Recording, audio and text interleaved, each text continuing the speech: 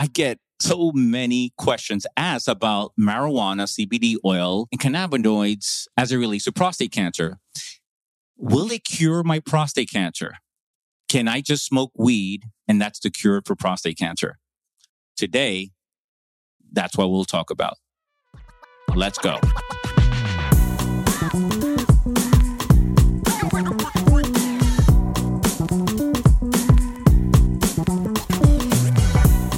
Welcome to the Dr. Gio podcast. I am your host, Dr. Gio, where it is my goal to help you with your urological and prostate problems and help you live better with age. Today's podcast episode is exciting for me because I get tons of questions asked about this, and it's about medical marijuana, CBD, and prostate cancer. I got to tell you that I get probably at least one question a day asked on this topic, whether it's through email, social media, my patients, all the time. And there was a time where I really didn't know. And I was compelled roughly about 6 months ago or so, when we had an interview with Dr. Feuerstein, if you remember, it's on a podcast, on his cannabinoid book, cookbook, right? So I've done tons of research since then. I've spoken to many patients. And so I feel really comfortable with having this conversation with you today on, medical marijuana and prostate cancer. Should I start smoking weed? Should I just start taking the oils? What should I do? And so let's talk about that. Let's take it from the top, right? Let's take it from the top. And let me give you a little overview as to how these things work. It turns out that throughout your whole body, you have these receptors called cannabinoid receptors, right? And you have two types. You have cannabinoid receptor 1 and you have cannabinoid receptor 2. The other day I was talking to my 10-year-old son, and he says, "Dad, what do you do for a living?" And I said, I'm an integrative and functional medicine doctor, and I work in urology. Urology? What's urology? Urology is, deals with the prostate and other urological organs. Prostate, what is that? So he kept asking me actually really good questions where I had to really think of how do I break this down so that my son can understand what I do. And that's sort of the approach I want to take here with you because, and trust me, I'm hoping not to insult your intelligence, but I think it's very important to keep things simple so that with a science-based format so that you can take action right away. That's always the goal with anything you read, anything you hear with regards to Dr. Gio is I am here for you. You're not here for me. And let's give you actionable items so that you can take charge of your own health, right? So we're going to do this with this episode today. So let's go. Receptors. What's a receptor? How do these receptors work in the body? Well, it turns out that for any major effect in the body, a response, whether it's a hormone like testosterone that it attaches to a receptor called an androgen receptor, any other chemical, adrenaline, whatever, all these chemicals attach to a receptor, and they only work if they can attach to this receptor, right? So throughout your body, you have these cannabinoid receptors, CB1, cannabinoid receptor 1 and 2. And for example, in your brain, you have cannabinoid receptor 1. And other parts of the body, you have some cannabinoid receptor 1, like the bladder. And in other parts of your body, the liver, the pancreas, the gastrointestinal system, your immune cells, they have cannabinoid receptor 2. Okay, Dr. J, you're still not explaining what this means. All right.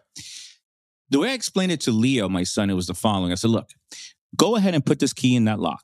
All right. So let's just say that this key is the chemical. In our case here is a cannabinoid, and the keyhole is the receptor.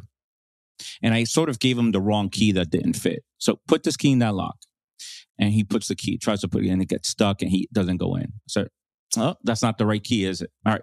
Try this key. And I knew this next key, he can fit into the lock, but it won't twist. It won't turn. And then he goes, puts it in. It doesn't turn. That's right. Right. So it's still the wrong key, though it's a better key, right? It fits in, but it doesn't turn. Try this key. And then he tries that key, boom, and then turn, he opens the door.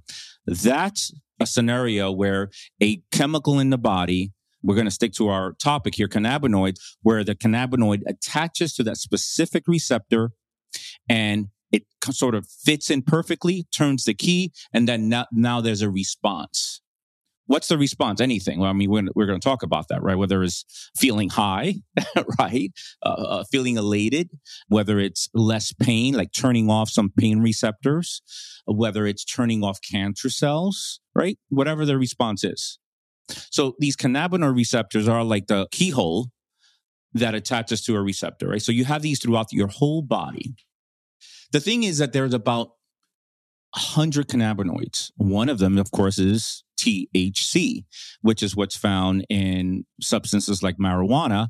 And THC has a very specific structure where it fits very nicely to CB1. CB1 is found in the brain. So that's why people feel elated and high, because it fits perfectly, perfect key. And then you can turn the key and you get high. So that's THC. As best as we know, none of the other cannabinoids causes that effect like THC. So when, I remember the college days. So I let me tell you that I honestly, I've never smoked weed and I've never inhaled anything. No, this is not a Bill Clinton scenario where, I promise I never inhaled. This is not that. I really never inhaled anything. So, and I'm not saying this for any reason that to hold me up high on a pedestal, because I think that, those who smoke weed, even back then, when we thought negatively of it, was fine. Certainly now we know more and we're going to talk about that. But I've never tried it. So I have no axe to grind here, right? It's not like, I want to make sure that marijuana is, everybody uses marijuana because, biases. No bias here. I've never done it, for no other reason. And maybe at some point, if I have chronic pain, I absolutely will, right? But THC, right? So marijuana typically has high levels of THC, and depends who's the vendor, right? Is it the dude in the corner or the other guy? Higher you get, the more high you get, will depend on the THC content in that joint, right? That's just an example. Again, there's about 100 cannabinoids in the cannabis plant, and all of them have a different effect. And quite honestly, we don't know how many of them, how they work too well. Anyway, cannabis has been used medicinally for about 5,000 years. So this is nothing new necessarily. It's new in terms of research and the science that's behind it, but it's been around for a long, long time and used medicinally for fatigue, for eczema, for rheumatoid arthritis, malaria, multiple things. So it's been around for a long time.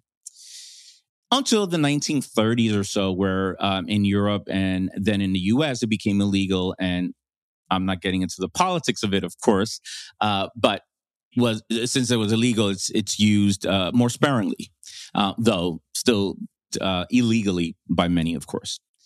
There's other chemicals in the cannabis plant. So there's these flavonoids and other chemicals that might have beneficial effects. They have not been studied. What has been studied to some degree are these cannabinoids that, again, attaches to these receptors.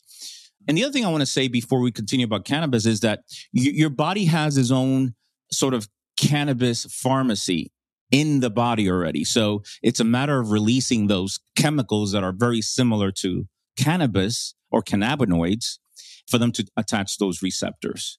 Okay. And these receptors, again, are all over. Cannabis can be addictive.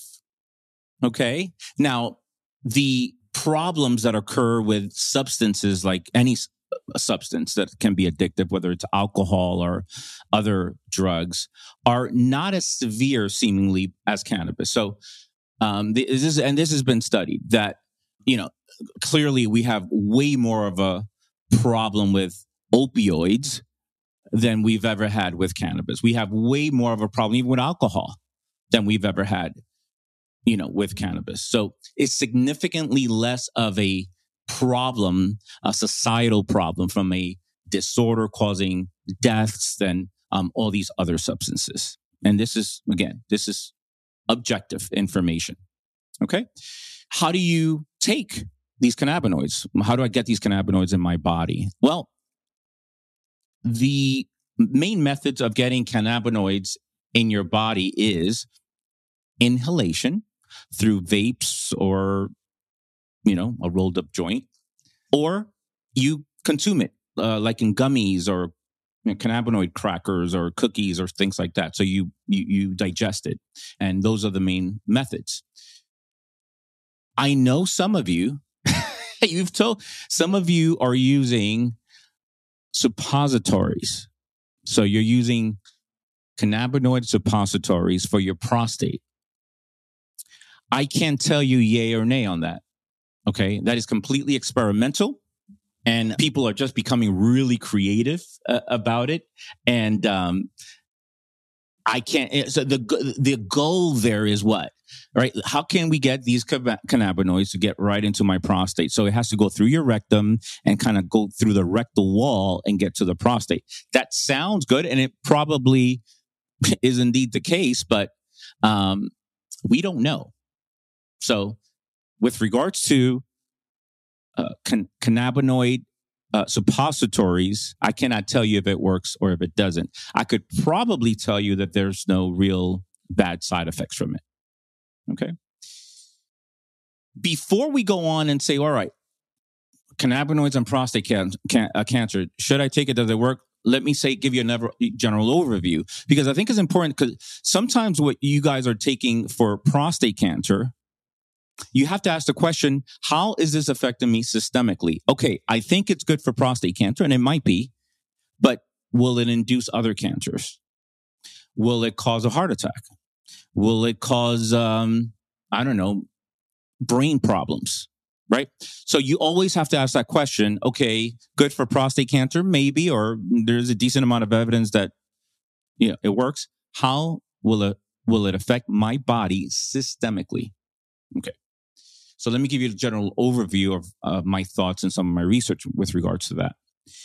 It does seem, and let me give you the bad news first. All right. You want the good news or bad news? All right, let's do bad news first. The bad news is, and there's no good news or bad news, it just is, and you have to kind of figure it out and take your chances if that's what you want to do. In men who smoke a lot of weed, and so I don't know what a lot of weed is. These studies are not clear, but they smoke about every day. I don't know how many joints a day, right? So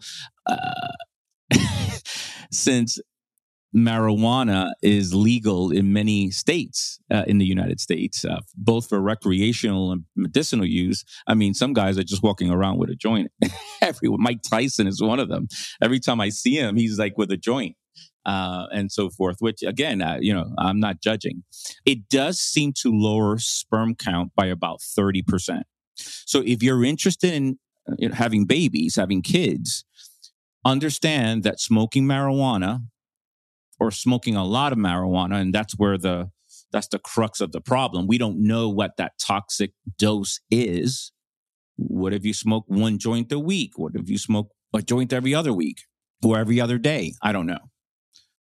Okay, so it could be that these excessive marijuana smokers are the ones that are most affected. So it does seem to reduce sperm count by about 30%.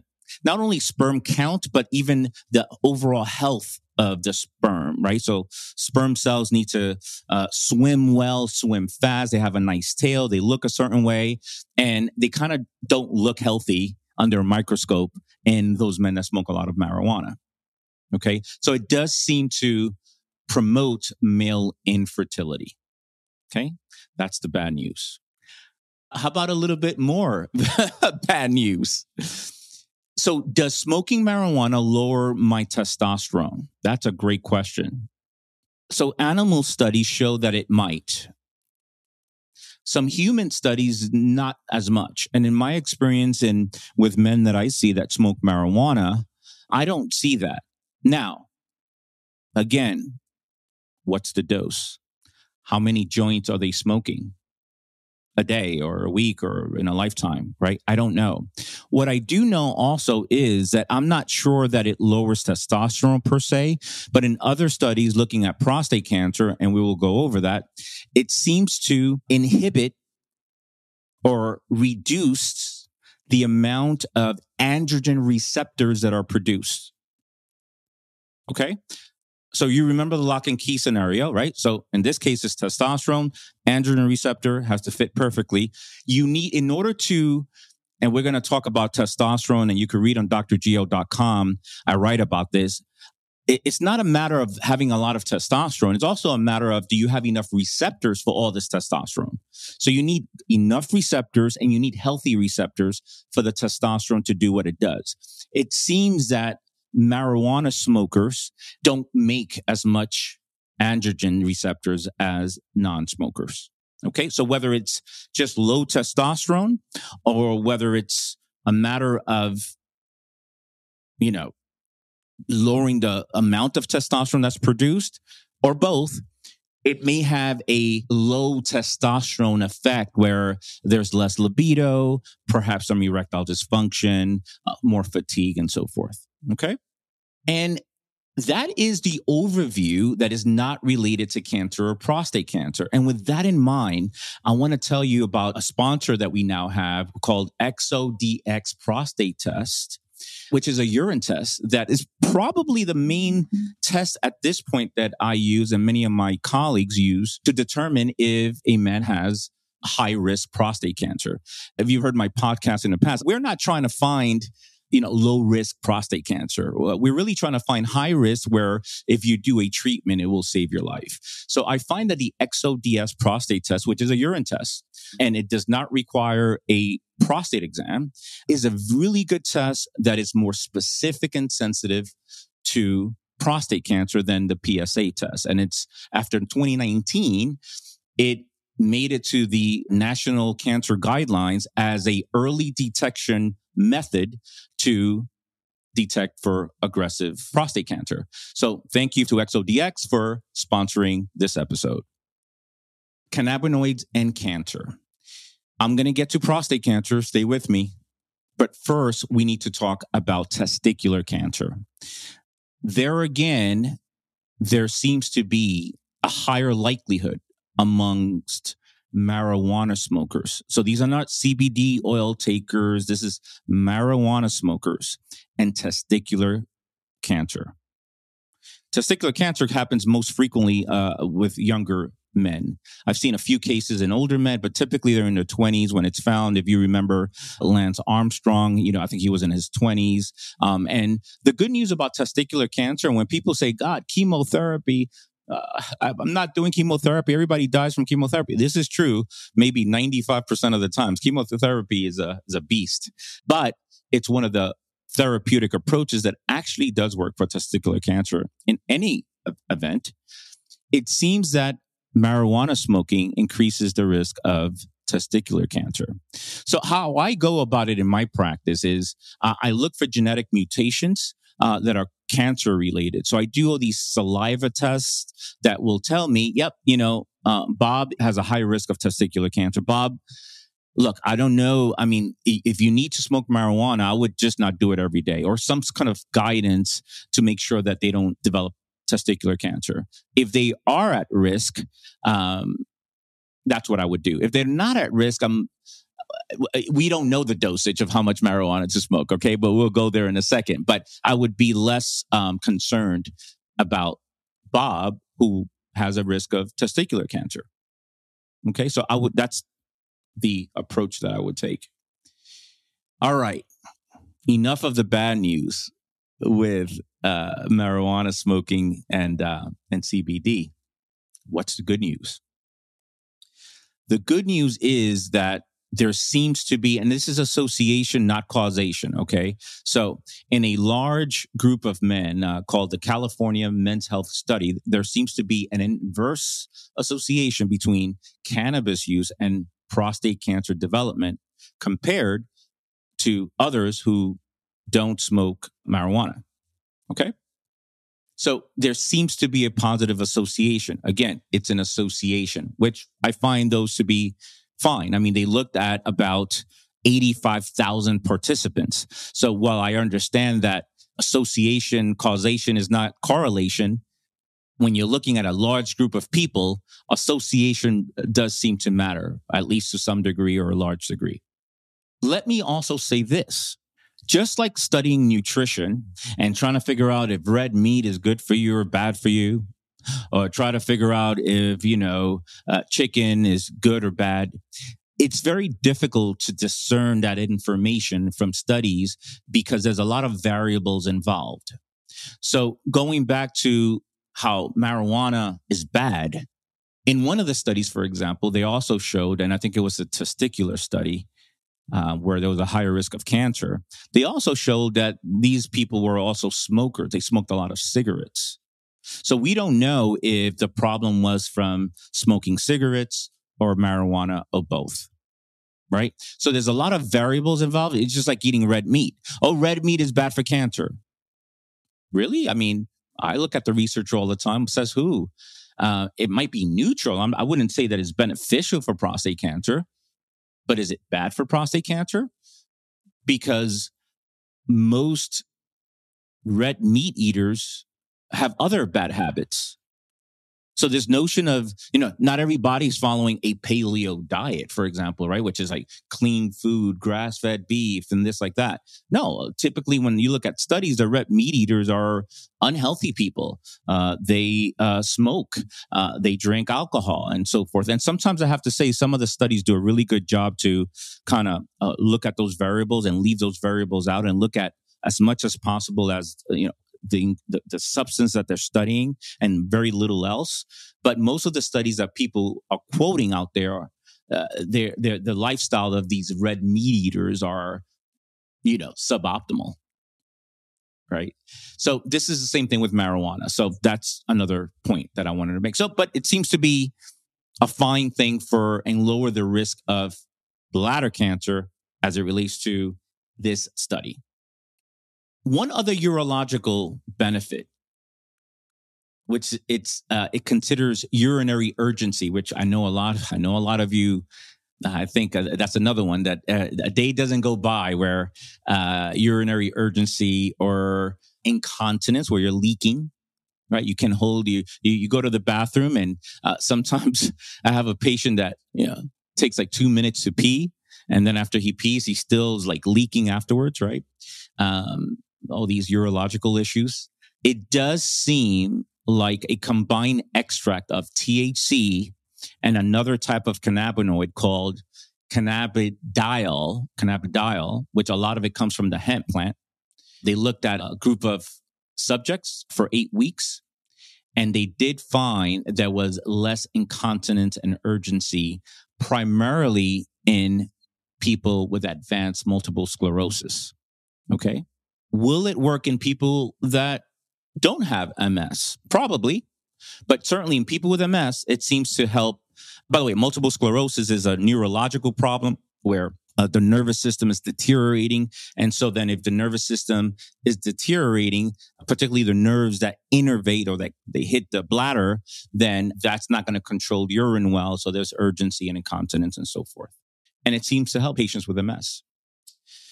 We spoke about cannabidiol a minute ago as we talked about MS. Let me say this about cannabidiol, because there's a lot of hemp products out there that are sold as a CBD, as a cannabinoid. And again, there's a lot of cannabinoids and not all of them attach to the right receptor, whether it's receptor 1 or receptor 2. So you don't want to get duped out there. So cannabidiol, which is primarily comes from the hemp plant, seems it might have some benefit, but it doesn't bind strongly to CB1 or CB2 receptors. So what does that mean? Lock and key. You put that key into that lock, it is going to be there strong, right? You can pull it out, but it's not going to come out that smoothly, right? Particularly when you turn it, it's not going to come out at all, right?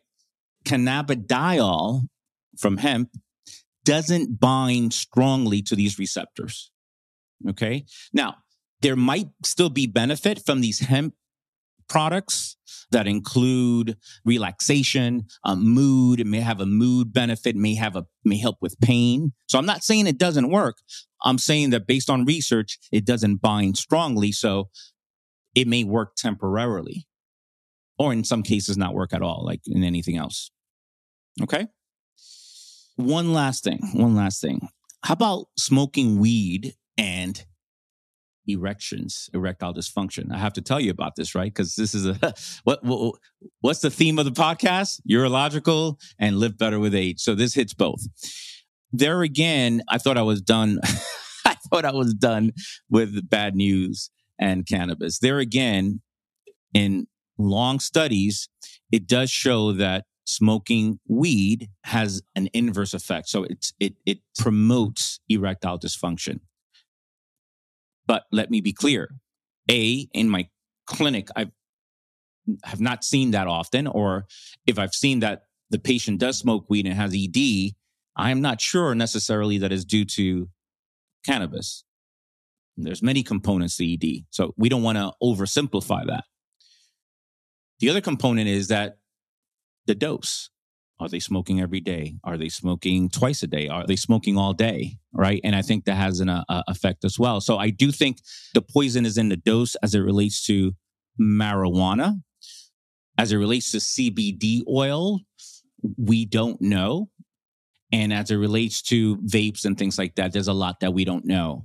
But just because we don't know the specifics, I get a lot of patients that are doing well, they from pain, or I know that there's several pharmaceutical drugs out there that come from cannabinoids that are used for epilepsies, for example, right? For epilepsy. So there's benefit there. Let's go to prostate cancer real quick, because I set up the stage for you. Now let's go to it. Dr. Gio, I started using this cannabinoid oil, CBD oil, and that cured my prostate cancer. I tell you that it was the oil. It was the oil, and nothing else changed. So this is the type of information that I get sometimes.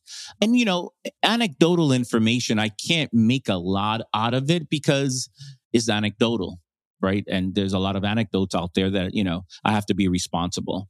But, when enough people tell me, look, I took the CBD oil and it helped, I'm not ignoring it. But, I can't make clinical decisions based on one or two anecdotes. So here's where we are with the science as it relates to medical marijuana, CBD, and prostate cancer. It does seem that prostate cancer cells have CB1 and CB2 receptors. So the receptors are around these cancer cells, and they're both are there. Okay? And it does seem, based on animal studies, that there is some regression of prostate cancer from exposure of cannabinoid chemicals, right? So there does seem to be some benefit. Let me give you a 10-second, 20-second overview of what we're trying to accomplish as it relates to prostate cancer or any cancer, but certainly as it relates to prostate cancer. What we're trying to accomplish is the following. We're trying to stop that cell from growing. Okay? We want to stop that cell from spreading. And we want to stop that cell from sticking to other cells, because that's what's going to cause the spread. So we don't want these cells to survive, grow, spread, or stick to anything. And one other thing, whatever we do to try to stop these cells from surviving, growing, spreading, and attaching to anything, we don't want that substance to be toxic to our healthy cells. We want to be greedy, right? We want our broccoli and eat it too, right? So this is why chemotherapy can, of course, stop some cells, cancer cells, from growing, but is very toxic to healthy cells and even cancerous to healthy cells as well. So this is why chemotherapy can be sometimes a problem. As it relates to cannabinoids and prostate cancer, the studies have shown that those cancer cells, again, animal studies, and I'm okay with animal studies. And I'm okay if you say, well, I'm going to take CBD oil from those animal studies. I'm okay with it as long as you can find. Because science and to study and to research is so darn difficult and expensive, I cannot wait for that $100 million study to be over in 10 years. And then 5 years after that, it gives us a result So it takes 15 years for me to make a determination of, all right, I'll utilize the substance therapeutically for prostate cancer or not. I can't do that. I don't have that luxury. So if you're saying, hey, based on animal studies, I'm willing to take some CBD oil, great. If you're willing to say, yeah, we don't know what cannabinoids may have an effect, but I'm just going to take a CBD oil and take a chance. Because there's still a scarcity of research in this area, I don't therapeutically give patients yet for prostate cancer CBD oil or any cannabinoids of any kind. But if they're telling me, hey, I'm taking a CBD oil and I want to keep taking it, by all means, go for it. Go for it.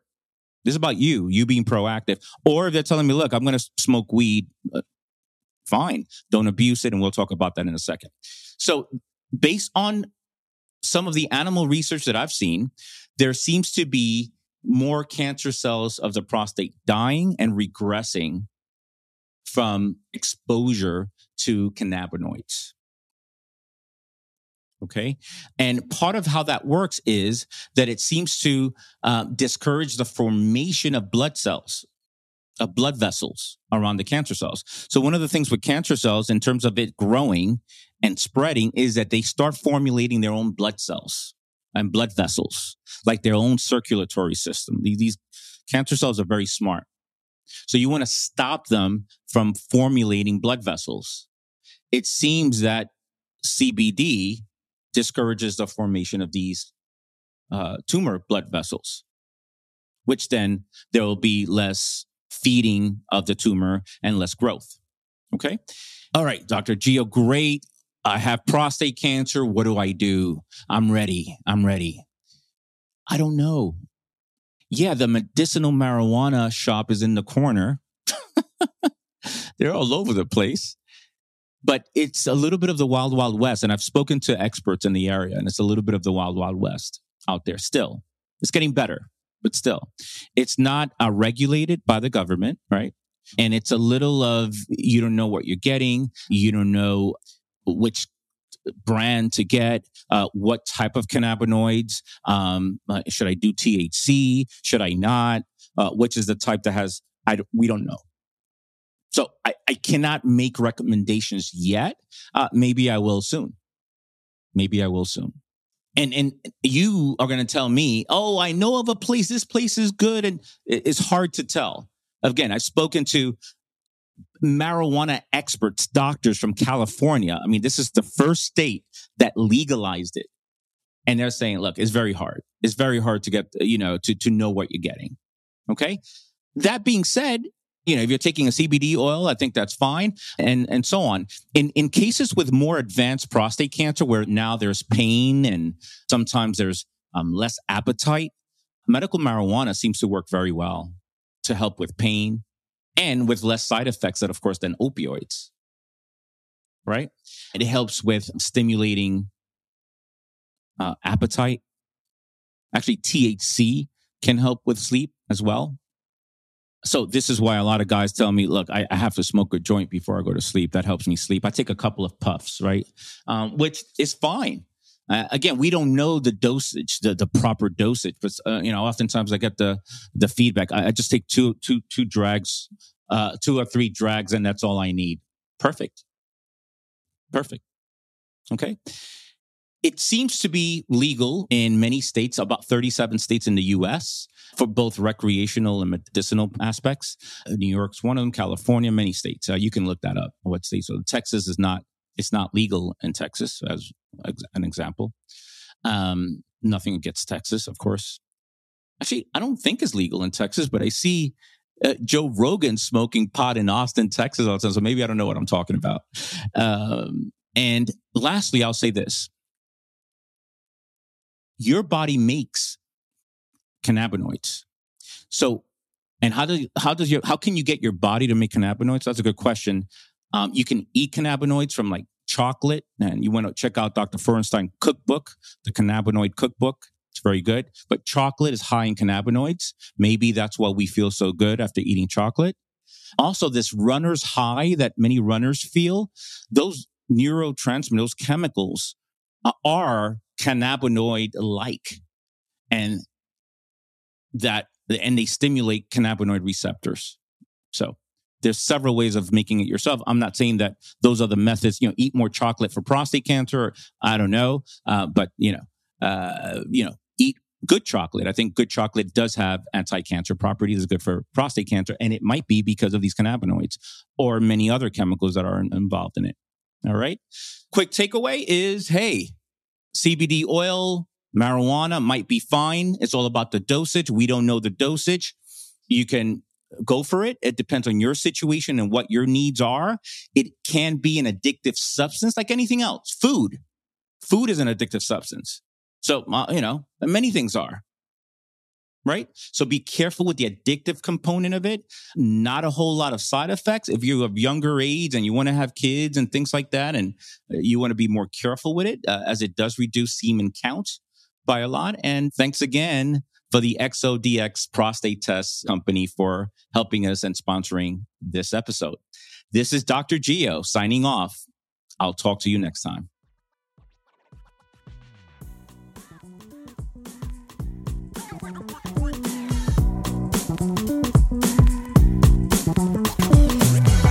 Thanks for tuning in to this week's episode of the Dr. Gio podcast. You can watch all episodes of this podcast and much more by subscribing to my YouTube channel on youtube.com/Gio Espinoza ND.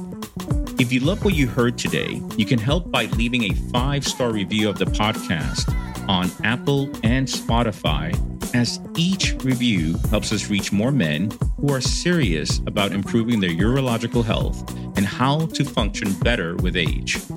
And for the latest research and actionable takeaways in the world of men's health and integrative urology, sign up for my newsletter at drgio.com. I'll see you next time. And now for a brief disclaimer. This podcast is for general information only, and we're not forming a doctor-patient relationship through this medium. The use of the information and all links associated with this podcast is at the listener's risk and is not to replace medical advice from a physician or a healthcare practitioner. Lastly, thoughts and opinions related to this podcast are my own and may not reflect the views of any institution or organization I'm associated with.